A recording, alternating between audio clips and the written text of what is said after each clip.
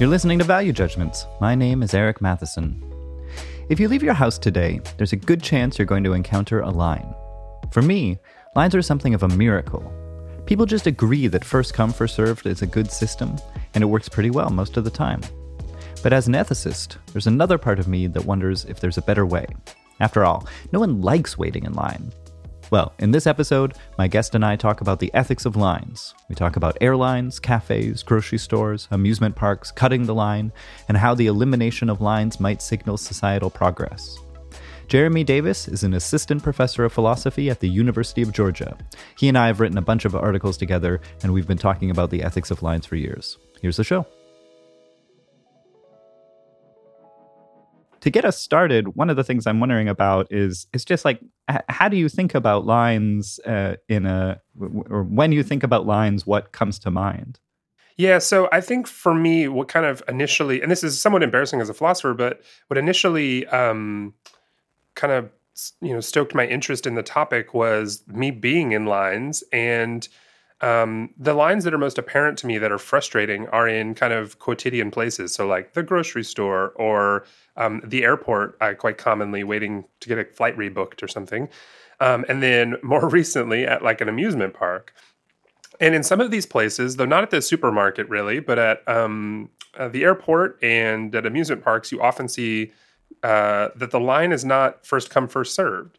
And I think that it's been an interest of mine to kind of ask when and under what circumstances that first come, first served principle should be modified for some or overall. And I think that sort of generated a series of questions in my head about other kinds of lines that we're in. Obviously, there are very serious and morally weighty ones, like lines for medical treatment or for, kind of kidney donation lines and things like that.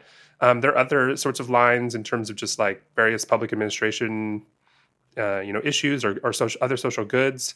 And so when you start to think about lines in these more basic ways, like at the grocery store, I think you start to see some principles emerge that seem,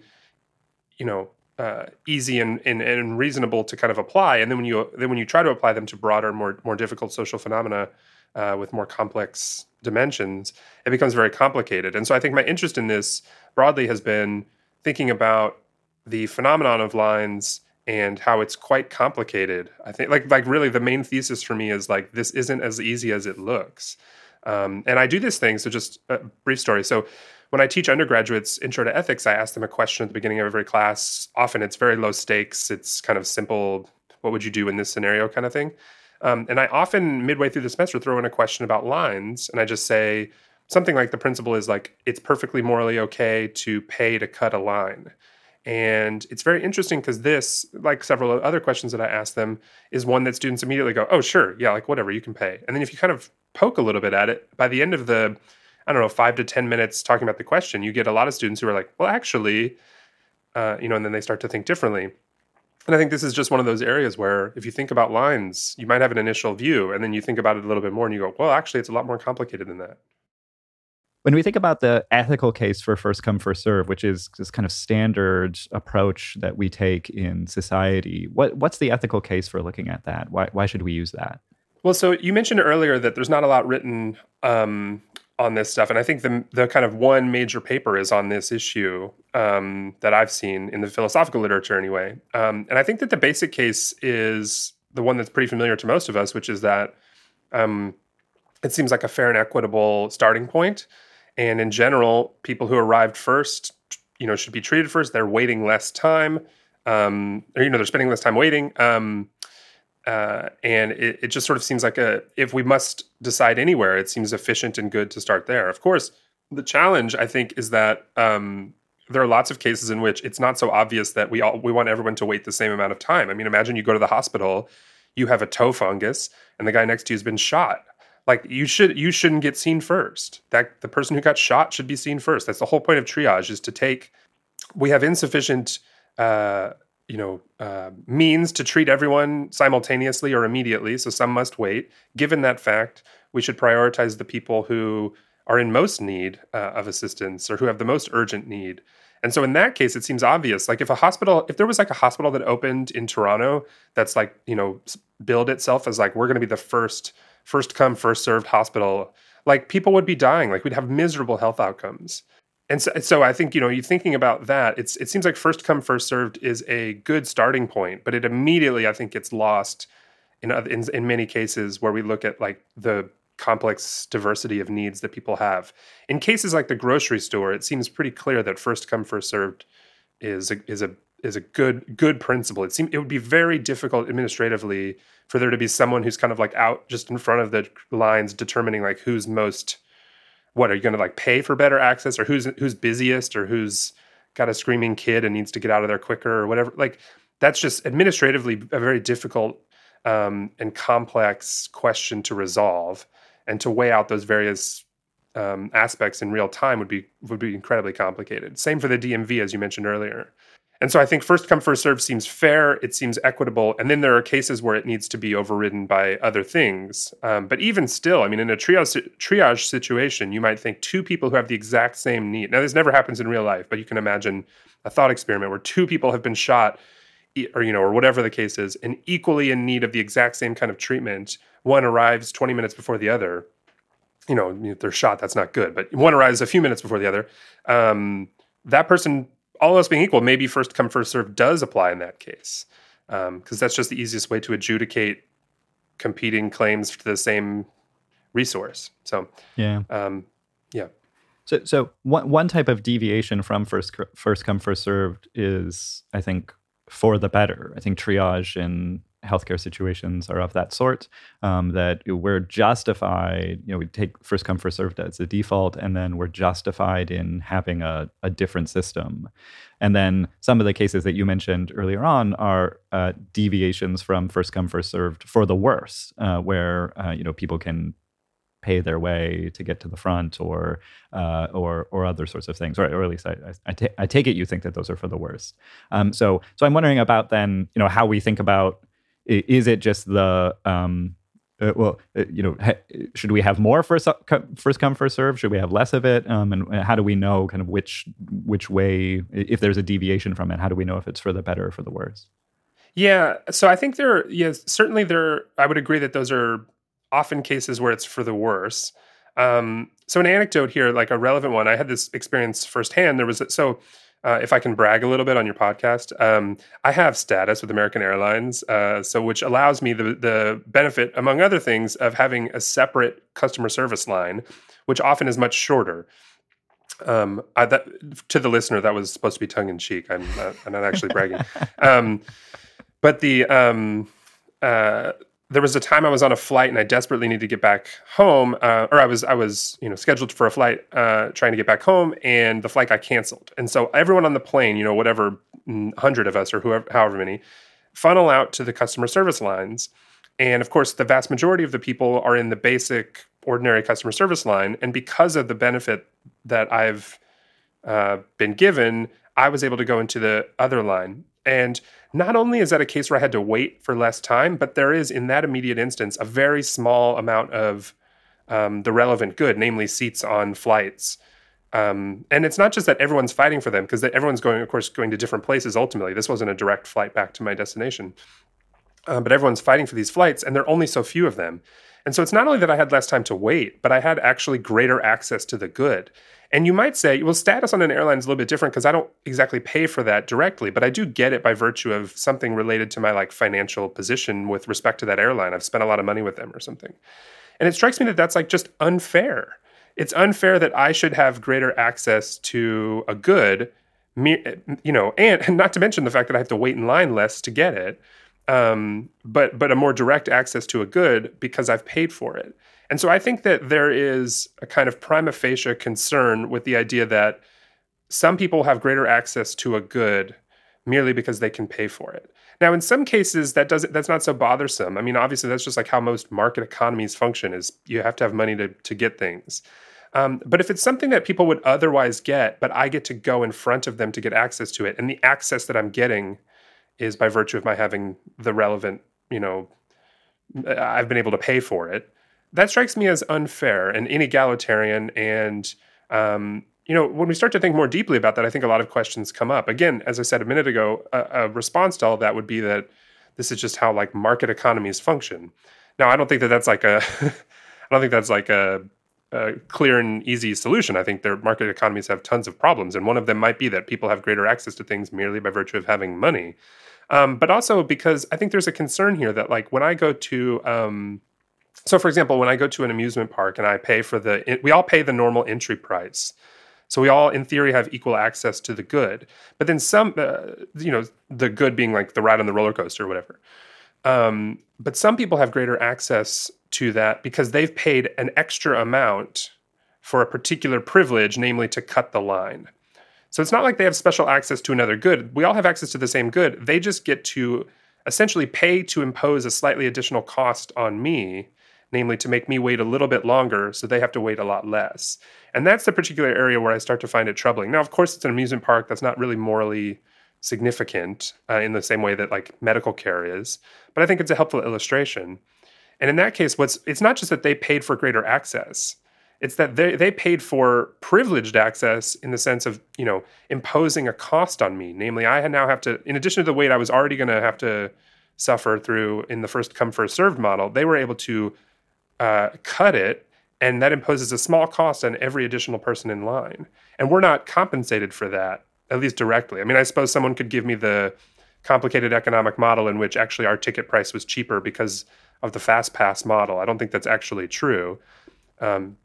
But ultimately, in those cases, we're not compensated for the cost that we're forced to bear. And so it's inegalitarian in the sense that they have greater access, but it's also inegalitarian in the sense that it imposes a cost on others that they're not compensated for and haven't agreed really to, other than the sense that like we understand that's how these systems work.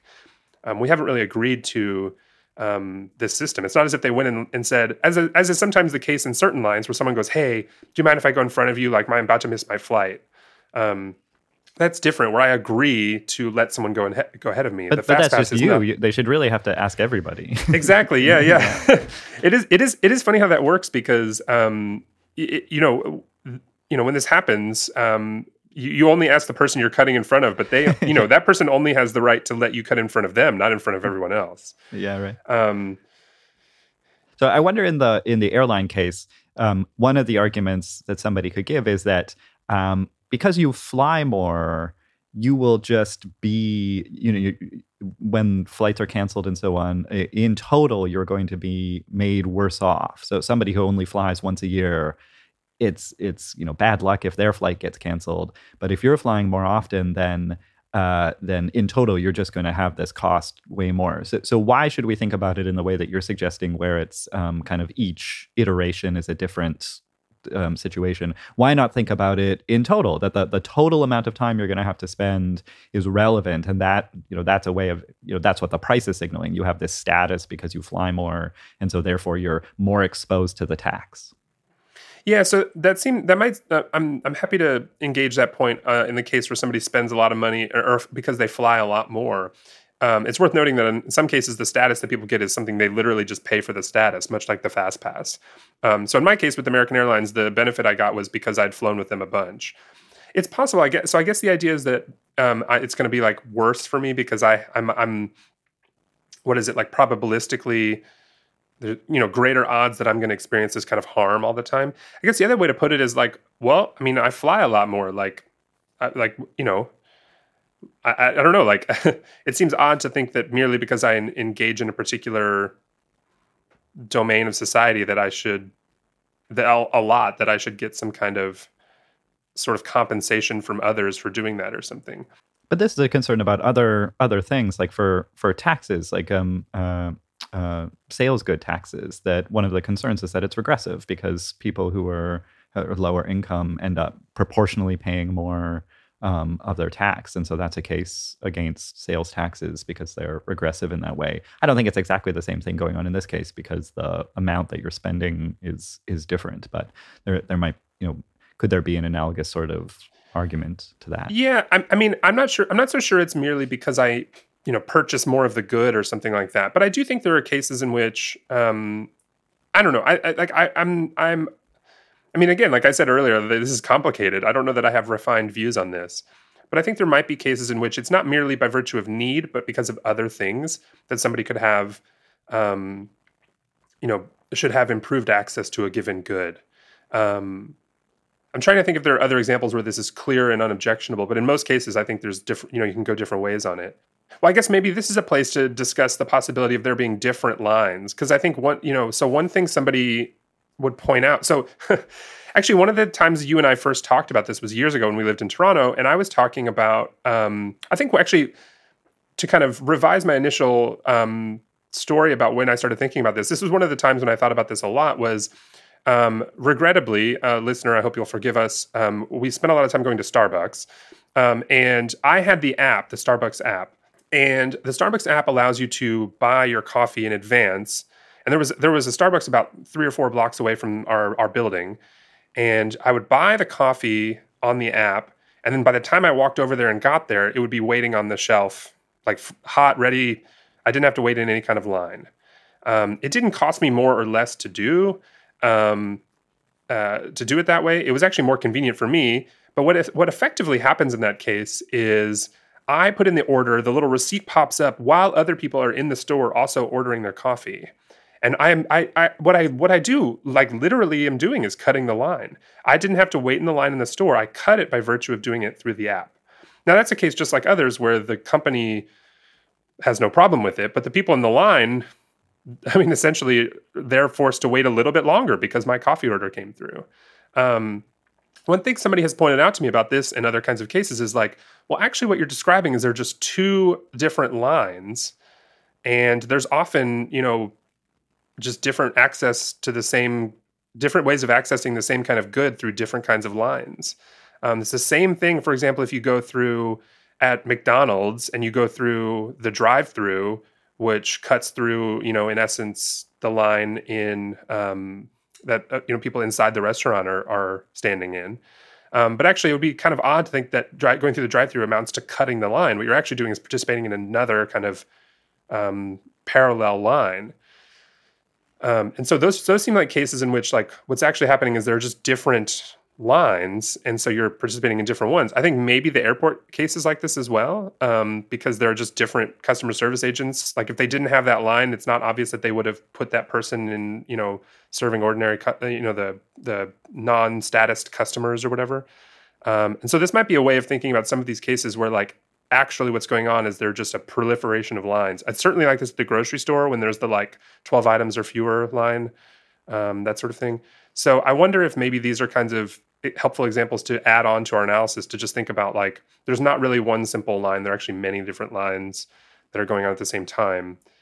Yeah, I've totally changed my view about Starbucks and those kinds of things. So I think in the drive-through case, I believe, although this might just be my experience because I don't usually use drive-throughs, but I believe that there's a bias to serve the drive-through faster. It always feels like to me that the drive-through line goes faster than the in-store line, and there are probably you can imagine reasons for that it like the cars lining up is a bigger deal, but I think that's actually just a reason against drive-throughs.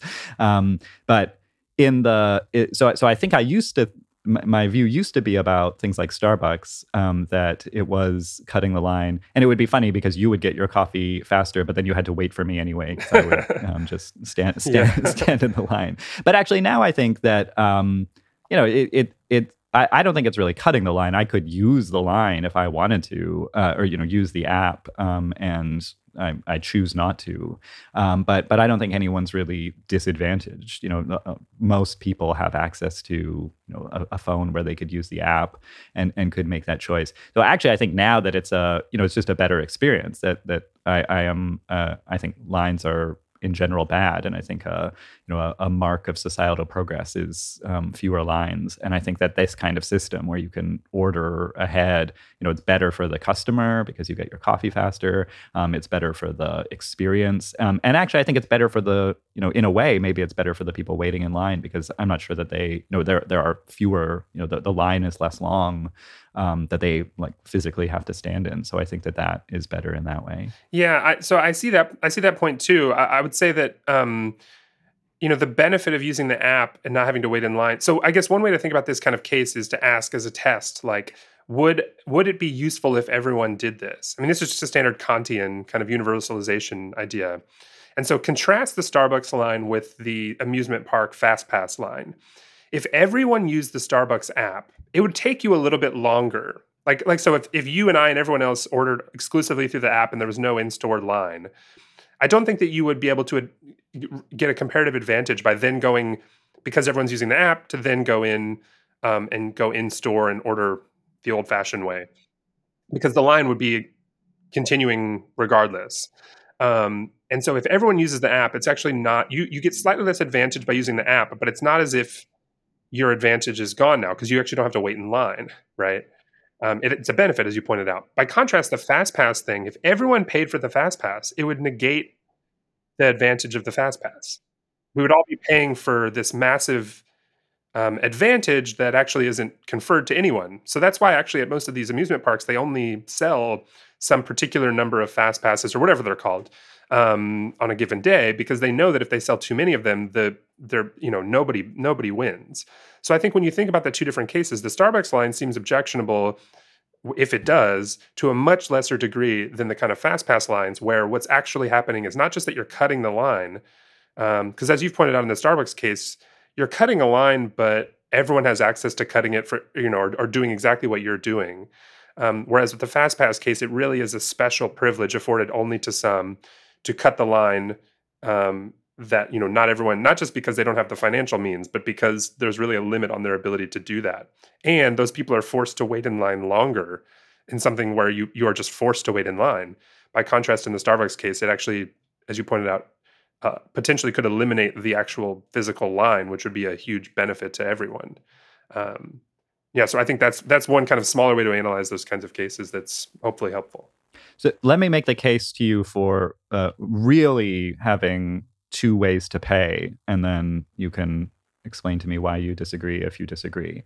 So I think that money is a price, the cost of the good, but also time is a price, and another kind of form of cost. Now, I think that there are actually reasons to think that a money price is better. So it signals demand, and that incentivizes producers to produce more of that good, and they get the benefit of that. Whereas a long line signals demand, but the time is not transferred in any way. It's just lost forever, which I think is worse in a serious way. That so like time is not a renewable resource in the way that we can get more money, but once the time is gone, it's lost. So in a situation where some people have more time and some people have more money, and so there could be an equilibrium, or there could be some kind of ethical case where there are situations where imagine you're visiting New York City and you've only got a few days. You'd be willing to pay a higher price to wait a shorter amount of time in line, whereas other people who could access, could decide to pay. So we're not talking about really high income versus really low income people, but that people will decide. You can pay more money and wait less time, or you can pay less money and wait more time, and both of those are costs. And there are questions about setting what the market price should be for both of those things. But giving people the option, I think, can actually be more equitable in some situations, because low income people also can be time poor, that they don't have time to wait in line, and that's a cost for them as well. So it's not going to be kind of based on need in the way that triage is, but by offering people more options, and they can decide for themselves what's better. So what do you say about that? Yeah, so I think it's a great idea in certain cases, and I think where the complexity comes in is to think about in which cases it's acceptable and in which cases it wouldn't be. I think it seems clear, and I think you would agree that this would be completely unacceptable in a hospital setting. So we're in the ER waiting room, and they don't give you the little auction paddle and say all right, who wants next? It's going to be Eric, but if someone wants to pay $1,000, they can go ahead of Eric. That just can be completely unacceptable. But that's a case, obviously, where, as you've said, there's potentially very dramatic need differences. But even if there weren't, imagine you're just at the doctor's office and you're there because everyone's got the cold or whatever. I don't think it would be acceptable to say that you should be able to cut that line. I think that's a kind of morally sensitive enough good that we should care about equality, in a different way than just kind of auctioning it off in that way that you sort of suggested. I think in other cases it's it's acceptable. I guess I have concerns, and I don't know that any of these amount to something that or anything that amounts to an objection. But I do have a concern that the money thing is something that it's not clear how that gets distributed. And so I think this would incentivize the wrong kinds of behaviors on the part of those who could otherwise generate more access to something, but instead would restrict it for the benefit of creating financial opportunities for themselves. I'm worried about that. I also think it is, and I certainly agree that time is a cost that has been kind of dramatically under discussed in political philosophy. There's a great piece, I forget the name of the author, in The Atlantic called The Time Tax, talking about kind of the time that it takes to just apply for and receive government support, those kinds of things. It's certainly true that we don't think enough about time. And actually, we talked about this on an episode of our old podcast with Julie Rose, who's a political theorist at Dartmouth, and she has a book called Free Time. And it's just, making this kind of simple but dramatic point that like political philosophers don't think enough about time as a resource. And so I get the impulse to treat time and kind of say, look, pick which one you want. Do you want to spend your time or your money? And I think in some cases that's true, or that's fair and reasonable. I think in other cases I'm concerned that what that ultimately does is just like exacerbates the inequality, because it does tend to be the case that people who are wealthier, I mean, I don't have the empirical evidence for this, just kind of anecdotally and intuitively, it seems that many people who are have more money are going to, also going to be more prepared to spend that money to avoid having to wait in line. And it's going to generate massive advantages for them in all sorts of areas in society. And those who don't have the money are not going to be able to spend it.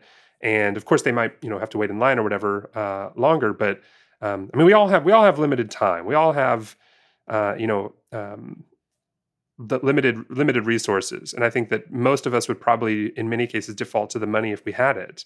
I don't think there are going to be a lot of really wealthy people who are like, oh, it's not worth $100 to get in front of this line. I think they would spend it easily. In fact, I think they often do. And so my concern is that that's just going to exacerbate the inequality we see in society by allowing that to be a greater, opportunity for people. Again, it depends on the specifics. If that's money that's redistributed to people who are waiting in line, then I'm all for it. I'm more inclined to it because that's, again, a cost they're forced to bear. But I mean, is there a specific example where you think that would work particularly well? As I'm going through it in my head, I mean, I don't like the idea of like, oh, so down here in Georgia, our grocery store, we have Publix and we have Kroger. Imagine that Publix has everybody has to wait in line, or you can like pay to be like a Publix Plus member and you can just cut any line. Like the people who are going to do that are going to be the people who have disposable income and are able to do that. And I think that what that means is the people who are time poor are going to be even more time poor because all the rich people get to cut in front of them. And, they don't have the resources. It's not as if they wouldn't spend the money if they could. It's that they can't, or in many cases they wouldn't be able to. But I mean, is there a place where you think that would work particularly well?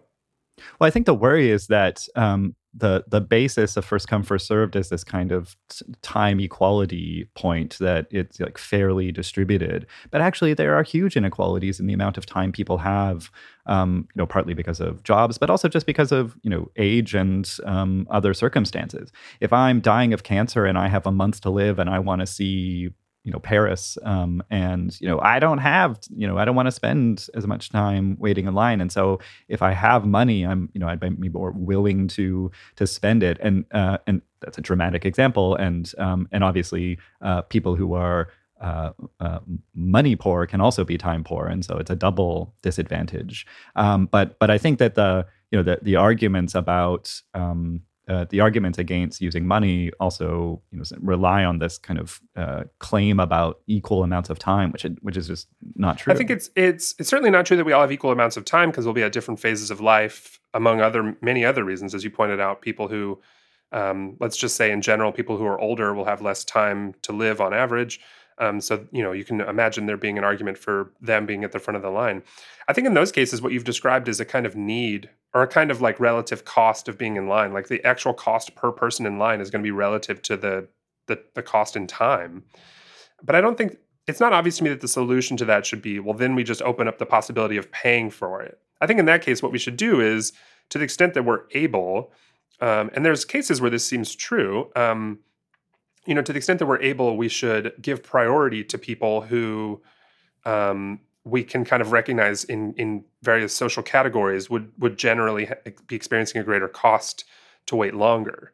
I mean, this isn't exactly the same, but we do this a lot. There are now, at a lot of places in the parking lot, there's like spots for like expectant mothers and blah, blah, blah, like all these different categories of people who like would benefit from being closer. Now, that's not a time cost, but it is like a look, like parking further away is a greater burden for people who are in wheelchairs or who are expectant mothers or whatever the category is.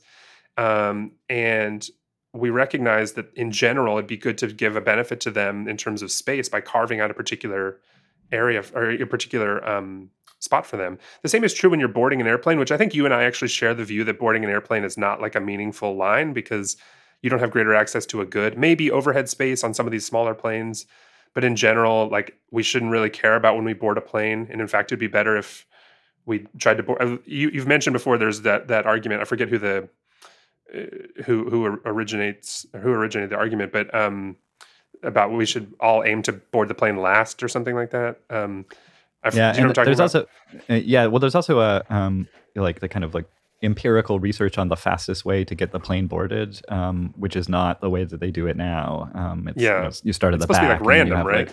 I think you start at the back, but then there's like alternating by, so that people are kind of crisscrossing. But yeah, I think that it doesn't really, besides the status of being able to sit down first, and then have everyone else have to walk past you, I don't think it really matters. Right. It's certainly no accident that first class boards first and is at the front of the plane, and we all have to walk sheepishly past them as they're drinking their mimosas. But the reason I mentioned the boarding the plane example was because I think it's obvious, and most airlines, probably all airlines do this, where one of the categories of people who get to board first are the people who would benefit from having more time. So typically people who just need more time because of mobility issues or whatever, or those with children who need to kind of like get them in and settle them in and stuff before the flight. And like, that's not a great example of the phenomenon I'm discussing or the possibility I'm discussing, but it is one where like we've recognized that in general, the category of people who like have mobility challenges or who have children might benefit as a group from having earlier access to the good. Again, as I said, like it's a slightly different thing, but of course, somebody could say, well, look, like, suppose you take your kids to the amusement park. Have you ever spent all day with screaming kids? It's miserable. They should get to go on the roller coaster sooner because they're just going to complain in line the whole time.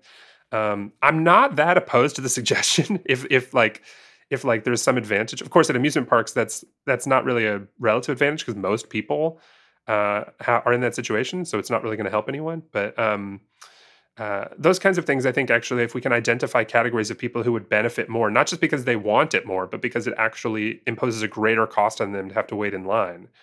I think that what we're actually describing or redescribing there is the kind of triage, the need-based thing from earlier. And it's just that in this case, it's not like if I don't see the doctor right away, I'm going to die or something. It's more like if I don't have access to the good sooner than my spot in line will otherwise allow me, then I will experience a greater cost than others. I think about this a lot. Like, imagine you're in line for the bathroom somewhere and someone's really got to go. Like, if you just like looked at the line, I think in theory, what we should all do is go like, all right, who most needs to go? Now, of course, we're bad at that because there's going to be people who would lie. Money is a signal of that. Like, you could have an auction and people would have different access to it, but if there's not somebody there to like run that system, that that's the value of a market economy, is that it deals with that. I mean, problems of inequalities and different access and so on too. Yeah, I mean, my concern with that is that take any relevant social good or one of the examples we've talked about, and in every one of those cases, if you have people with disparate incomes, then you're just going to see that reflected in their ability to have access to the good. And I guess to some degree, the egalitarian in me thinks we should have more areas in society where people are need and desert-based, get need and desert-based treatment, not paid for access. And so my concern is that we say, hey, we've got time and money. And it is true, as you've pointed out, that not everyone has equal access to time. But I don't think that we solve the problem by adding in this other very deeply inegalitarian, or this deeply unequal good.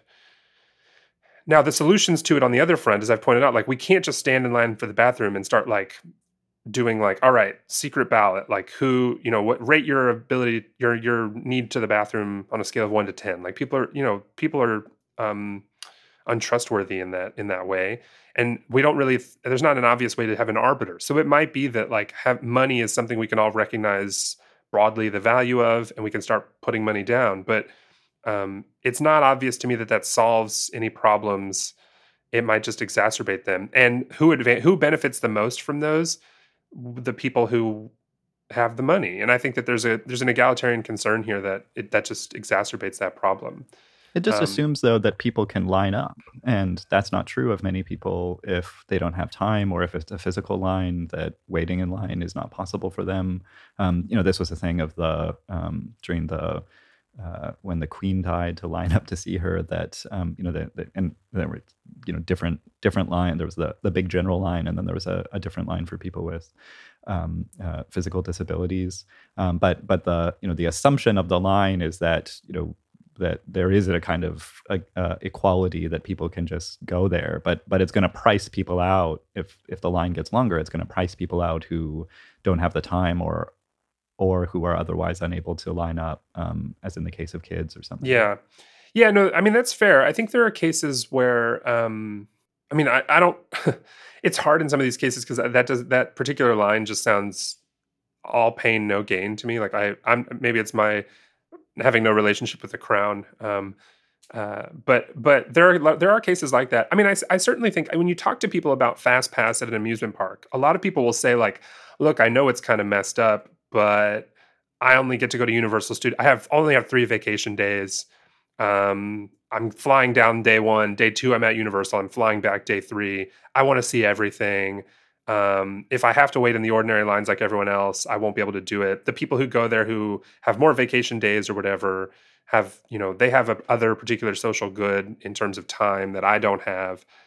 Now, I think in those cases, it might make sense to do that. I guess my concern is that in those cases, if it's actually the need, they shouldn't have to pay for it. Like they should get it because because they are unequal in terms of the other resource in a way that we should care about. I think what your suggestion was, or at least what a suggestion close to yours is like, well, but we need people to kind of have some skin in the game with that, and they need to pay for it because that's a way of signaling the value to them. And I agree that like as a practical matter, in some cases, that might be the only reasonable way to do it.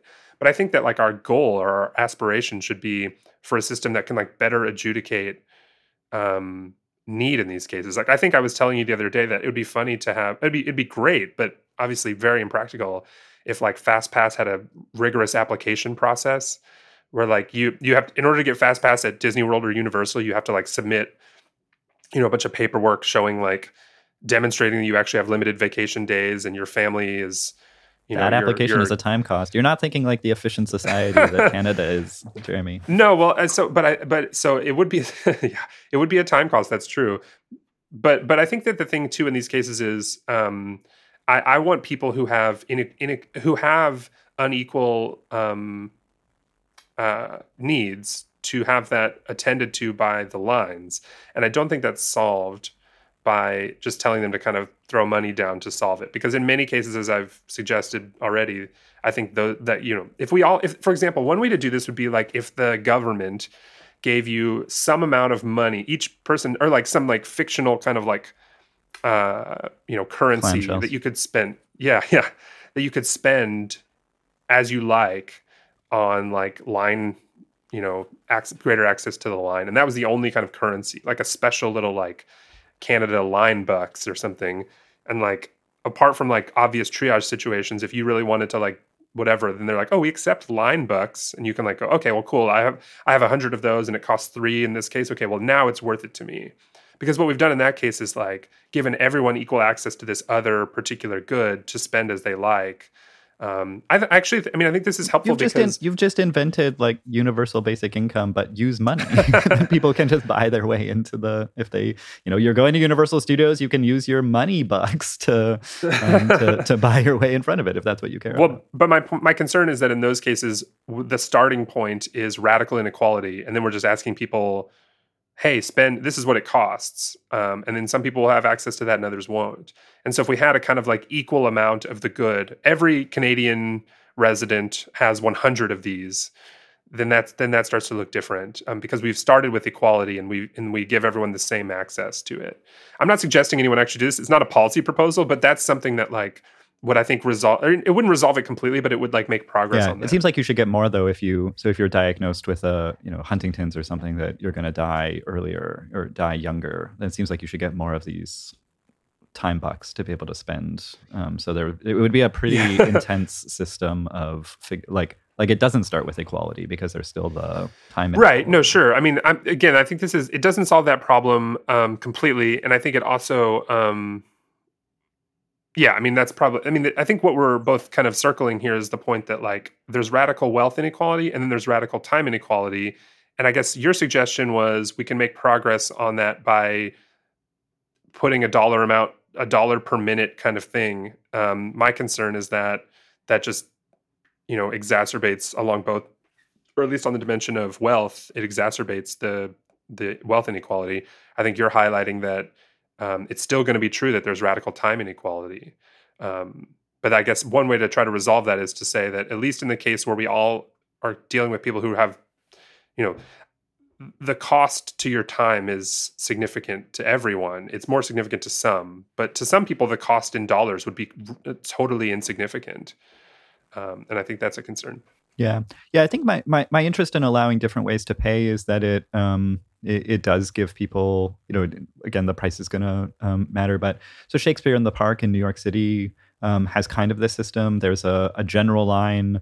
There's a couple. I think there's a line for people over 65 and people with physical disabilities. But then there's also there's a really high donation price that if you donate that amount, then I think you get access to a couple tickets. So there are these different buckets, and people can decide based on their circumstances what they want to do. And I think that actually, in lots of cases, I think that would be a better option where you can offer two things. And the advantage, so you mentioned a while ago about a person who could pay $1,000 at the hospital to jump the queue. So I agree that in that situation that would be unethical. But I think that the case for allowing some market elements into healthcare is that $1,000 doesn't just get burned. You could hire some doctors with it, and then that would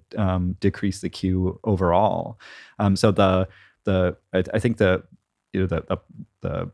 advantage of having money in the picture is that it can help. It can be actually better for everybody, or better for the worst off even, because it allows this one inequality of like queue jumping, but it can then be used to build more stuff. Same thing with Starbucks, that if they if there's only one Starbucks and everyone's waiting in line for a really long time, that will signal to Starbucks that there's demand, and so they should build more. But if they could, if they're raising prices, then that could, develop a, towards a market solution where the demand supply. So I think in a way you've just described something that I was mentioning earlier, which is if the benefit of some people cutting in line is distributed across people that are being cut, then I think that's something I'm more inclined to accept. I think, again, though, this generates problems, which are like, so suppose I'm at the grocery store and I'm a rich, wealthy man, which is false. But if I were, I go to the grocery store line, say there are 10 people in line, and I go to each person and I say, hey, I would like to cut in front of you. I will offer you $100. And of course, you start at the back of the line because you do it progressively. And if each person goes, oh, sure, I'd take $100 over an extra 10 minutes, and you do that all the way, and you get to cut the line. And I've spent $1,000. Each of them gets $100. Each of them was happy with that price, whatever. That seems okay in some ways. I'm still very concerned about the ability for people to get kind of bought in that way. But of course, if each person could just say no, and then that person, the wealthy man just stands there behind person number 7 because person number 7 said that's not a price I'm willing to accept or whatever. I think there's obviously real concerns with that, but that would be a way in which it would be certainly better in that case if the money were distributed to the people who are actually experiencing the cost than cases where the money is given to the person who's supplying the good. Because you've pointed out that in cases like hospital cases, they would use that money to hire. This seems optimistic to me, maybe overly optimistic, because I think in those cases, what they would do is it would just kind of line the coffers, frankly. Like, I mean, and there's no evidence that I'm aware of that like these amusement parks use the money from FastPass to like lower ticket prices to the ordinary person. And if they did, I think I would feel differently about that. I would be like, okay, so it actually is like distributed across other people. But if it's just for profit for them, I think it incentivizes them to restrict the amount of the good that's available, or in fact to make the line long. So I went recently to Six Flags here in Atlanta, or next door to me in Atlanta, on like a Wednesday. My wife and I are big coaster heads, as you may know, so we enjoyed the roller coasters. And on a Wednesday, the lines are almost none at all. Like, I mean, the longest we waited for any roller coaster was 10 minutes. So a negligible amount. In fact, a nice amount, because then you don't have vertigo and you feel dizzy from the previous one. You get a little bit of a break, but not a terribly long break. But there were people who had paid for FastPass. And in those cases, it was just sort of like, okay, there was no need for that. So it almost seems like it would be to the advantage of Six Flags to like somehow inflate the line for the average person, to like create the perception that the FastPass, next time we come here, we got to get that because look at how long these lines are or something. And so it might actually incentivize them to like not be sufficiently prepared to handle the line. Or at Starbucks, like it might incentivize them to work more slowly on the ordinary line orders if they wanted, for whatever reason, people to use the app or something like that. So that's a concern I have about those if it's not distributed in that way. If it is, I think that's better. But again, I think we run back into the problem we mentioned earlier about trade-offs across money and time, which I don't have settled views on. And you're, I think offering a persuasive response to how to think about those two in tandem. I do still worry about the idea that I can just, imagine I go to a restaurant, everyone's waiting for a table, and I just go up and hand the, host like a 50 or whatever. I don't know what the going rate for a cool like handshake with the money in the hand kind of thing. I don't know what the going rate for that is these days.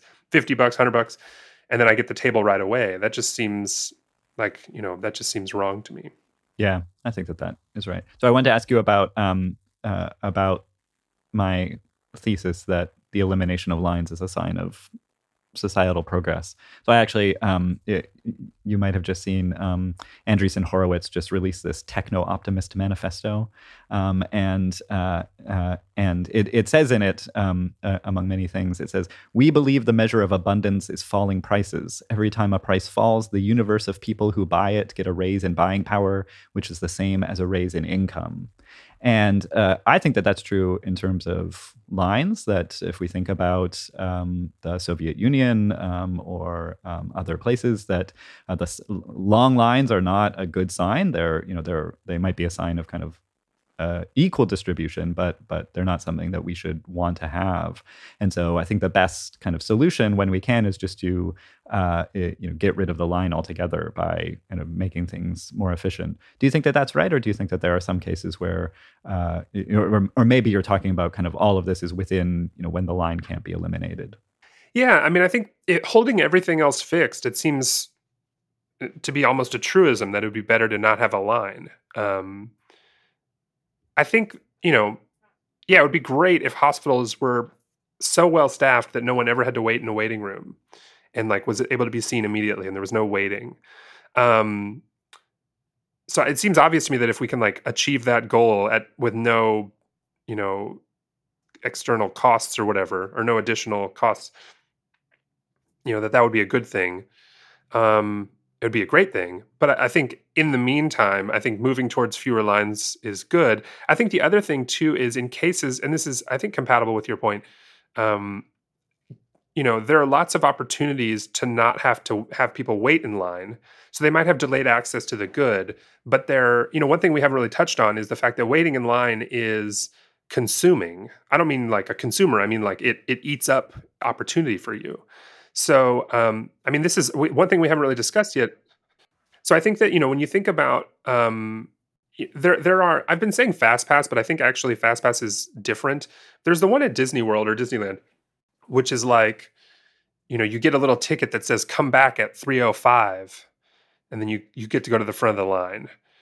And that seems like a case where like that's way better, because then if I'm at Disney World, I don't have to stand there in line, a line that I can't leave. I can do other things. I can go play other games or look at other things or watch a show or whatever. And then 3:05 rolls around and then I hop in the line and then I get to ride the roller coaster. So it seems like in that case, there's just no advantage to keeping the actual line. You keep a line in the kind of administrative sense of like, there are people who got there first and get to go, but you're not consumed by being in the line. And I think that's true. That's just what appointments are. I mean, or reservations at a restaurant, I can show up at fancy restaurant and say, can I have a table? And they say it'll be an hour. If I had the forethought, which, to some degree, we all have equal access to that, to make a reservation, then I don't have to wait. And that's just what those are. So I think more opportunities for that. That's what appointments are. Obviously, there are many environments in which you can't do that. You can't make an appointment for your medical emergency.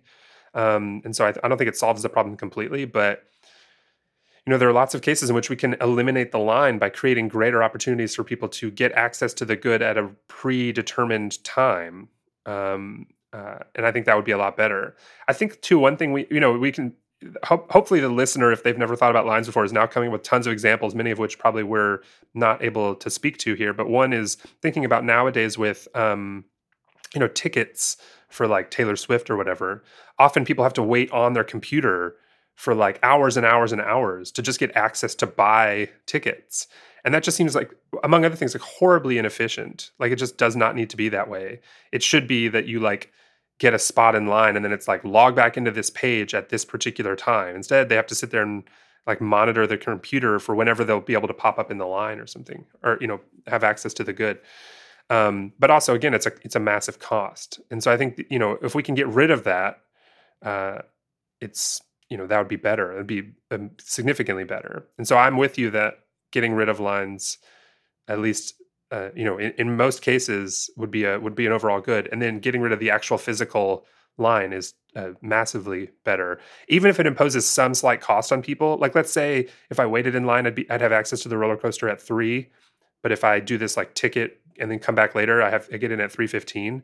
Like, I think most people would accept that cost because they actually benefit in terms of more free time. They have access to the goods slightly later, but they get all this benefit in the meantime, which would be a lot better. Do you think that first come, first served is sometimes a problem itself? So there's this economist who proposes first come, last served. And so it dissuades people from waiting in line, which is a time waste. So if you got there and you saw that there was a line, then you would leave and do something else. And so then, I think what would actually happen is people would just kind of like hover around for the thing that they really wanted. But if you, if you could like set it up so that to avoid that somehow, do you think that first come, first served actually causes this problem? Yeah, I think actually I was thinking about that idea when I was talking about the airplane thing, and I've conflated the ideas. But I think, I don't know. I mean, it's possible that like on certain economic models, it would be better for all these reasons. It's not so obvious to me. Again, we're looking at questions about relative time distribution. I'm trying to think of a good where like, or an example where, I'm not so sure. Yeah, I'll just say I'm not so sure about that. I think it would depend on the specifics of the case. If it's like the new iPhone's being released, I don't know. That seems like a good case where like, you line up because you want it more than other people or something like that. And I don't know how it would be better if we said the last person in line gets to go first. Like I can't imagine the practical. I can't imagine how that would work in practice for things like that.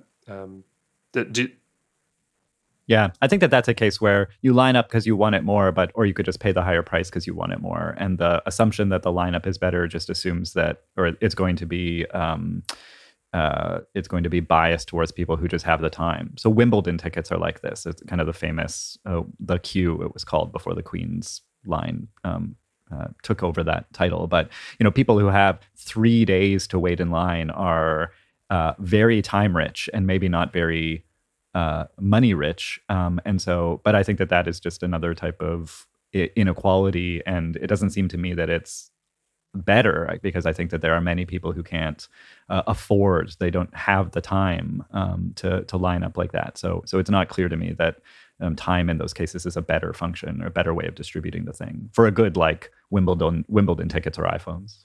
Right. So I'm with you on the Wimbledon one. This actually reminds me, when I was a kid, there was like a summer daycare program that my parents wanted to get me in, and it was very restricted. It wasn't restricted in terms of like, there were just X number of seats, and they had like, you had to like sign up in person. This was in the early 90s, so it was pre-internet lines and stuff like that. But you had to get up at like 5 a.m. and go wait in this line with other parents. Like some people had to take a day off work to do that.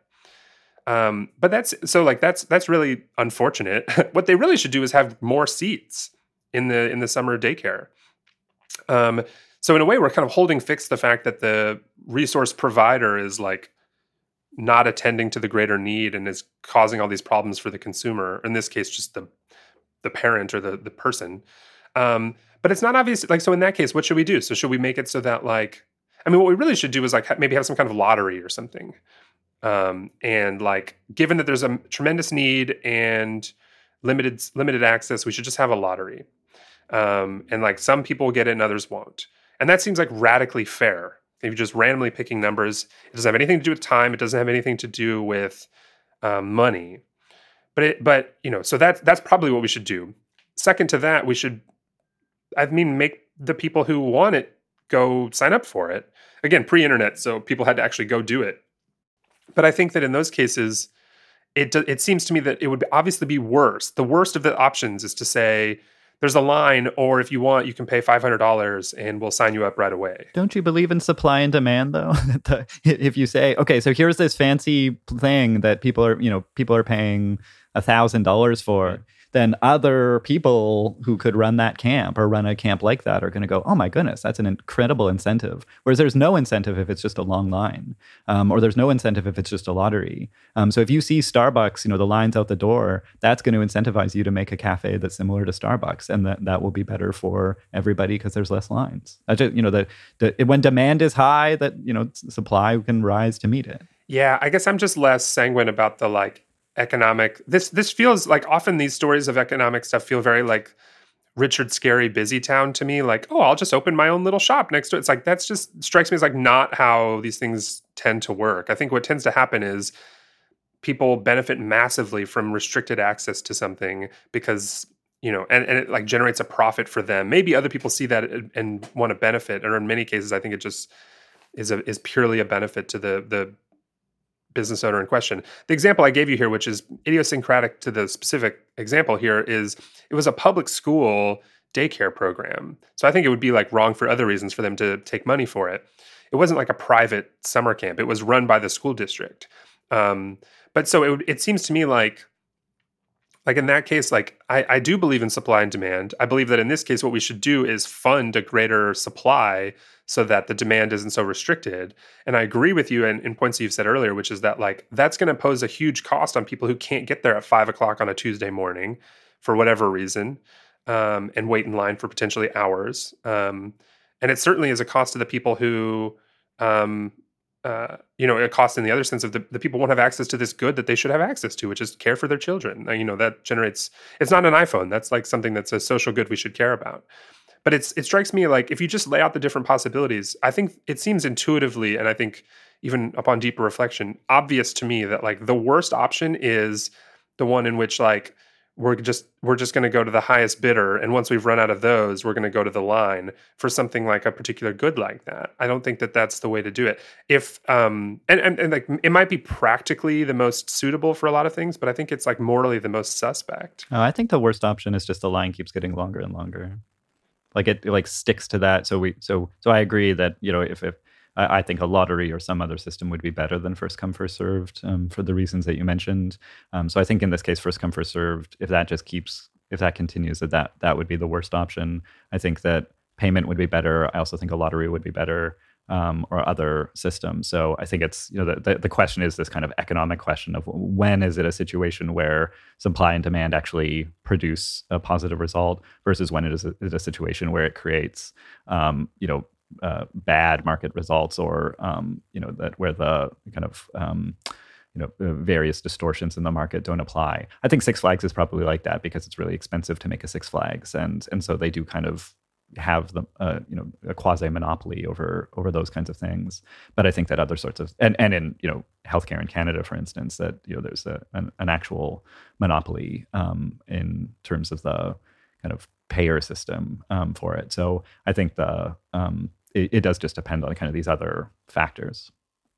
But that's interesting because I do think that first come first served is the best in a lot of options, but actually then in these other cases it can become the worst. There could be worse ones. You could choose it based on some like totally kind of height or skin color or something. That those would be much worse. But yeah. I guess kind of one takeaway from the conversation here so far is that I worry that treating money and time as though they're two goods kind of on equal footing is just not doing full justice to the fact that there's radical wealth inequality, and that's going to systematically advantage people who have benefited from, in many ways, an already kind of unjust, I think, system. Not always, but in many cases, I think it would do that. Whereas the time inequality seems, to some degree, as you've pointed out, it's also going to be that because people will have less time because of other economic factors like having long commutes or whatever, like that sort of thing.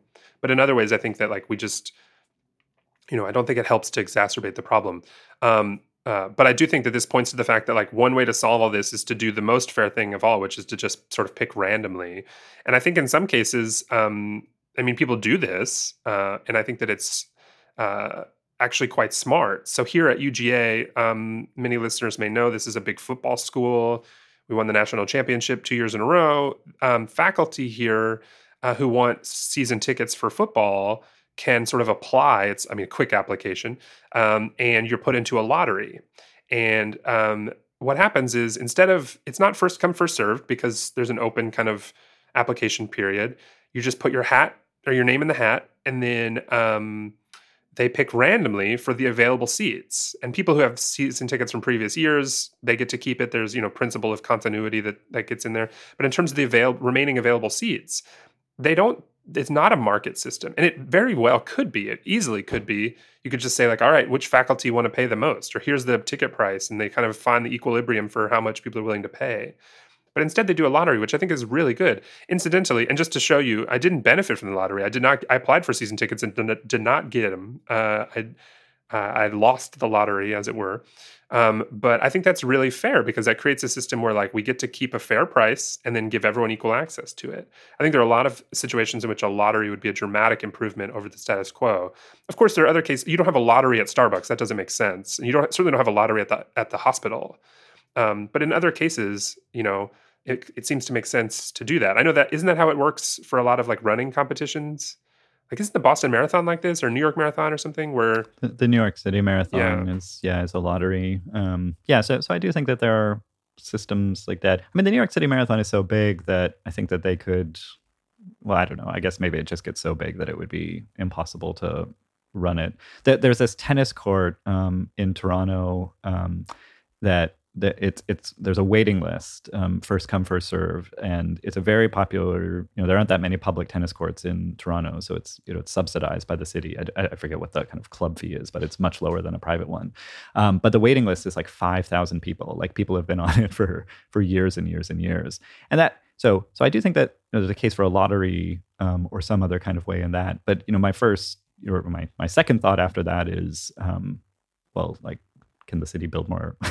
Can the city build more tennis courts? And in some cases, like Taylor Swift tickets, there are only so many times she's going to want to play the show, and so there's going to be some people who are left out in one way or another, and then then maybe a lottery, or if you want to cap the money price, then maybe a lottery would be the best way to go.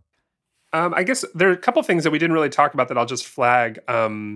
One is for people who take up space in the line and then try to sell that space. So we've talked about this, you and I, before, about people who will kind of give up their spot in line for a price. And then the reverse of that is paying people to wait in line for you. which I think Michael Sandel talks about. In some cases, you can pay people to wait in line for the new iPhone or whatever. And there are kind of questions surrounding that we didn't get to, so I'll just flag that. The other thing is, I just, as a plug for the listener, not a personal plug, but something I was going to mention at one point, but didn't. But I think it's a really good illustration of this. One of my favorite shows, Nathan For You, a Canadian guy actually. It's kind of a funny, pranky show in which he tries to give businesses helpful advice, but he knows the advice is terrible and the businesses do it, and it's always a miserable thing. He has this one episode in which he goes to a hot dog stand and they say like, oh, the lines are so long here, it's terrible. And he says, oh, you should implement a policy and put up a sign that says, you have to wait in line. You can cut the line only if you are really in a hurry. And it's hilarious because like, obviously that's just like a terrible, unworkable principle. And the episode sort of unravels in this way where, there's a guy who it's like, oh, I have a doctor's appointment. I got to go in front of people. And there's just like no way of verifying this. And so there is this kind of, it kind of illustrates very perfectly this idea of like, if we tried to incorporate other things other than money or just showing up, we quickly get into like, how are we going to verify? How can people take advantage of this system? People will take advantage of this system. And that generates all sorts of problems. So many of the things I suggested already, it's like the way to solve it would be like kind of ideal theory. Here would be great, but in practice, I think totally impossible. So in the real world that we live in, some of the suggestions that you made about money might just be the better option because they're practical, more practically oriented. Jeremy Davis, thank you very much. Thanks for having me. Value Judgments is produced by me, Eric Matheson. If you like the show, please tell your friends and subscribe on Apple Music or Spotify. If you really like the show, you can become a paid subscriber at valuejudgments.substack.com. Thanks for listening.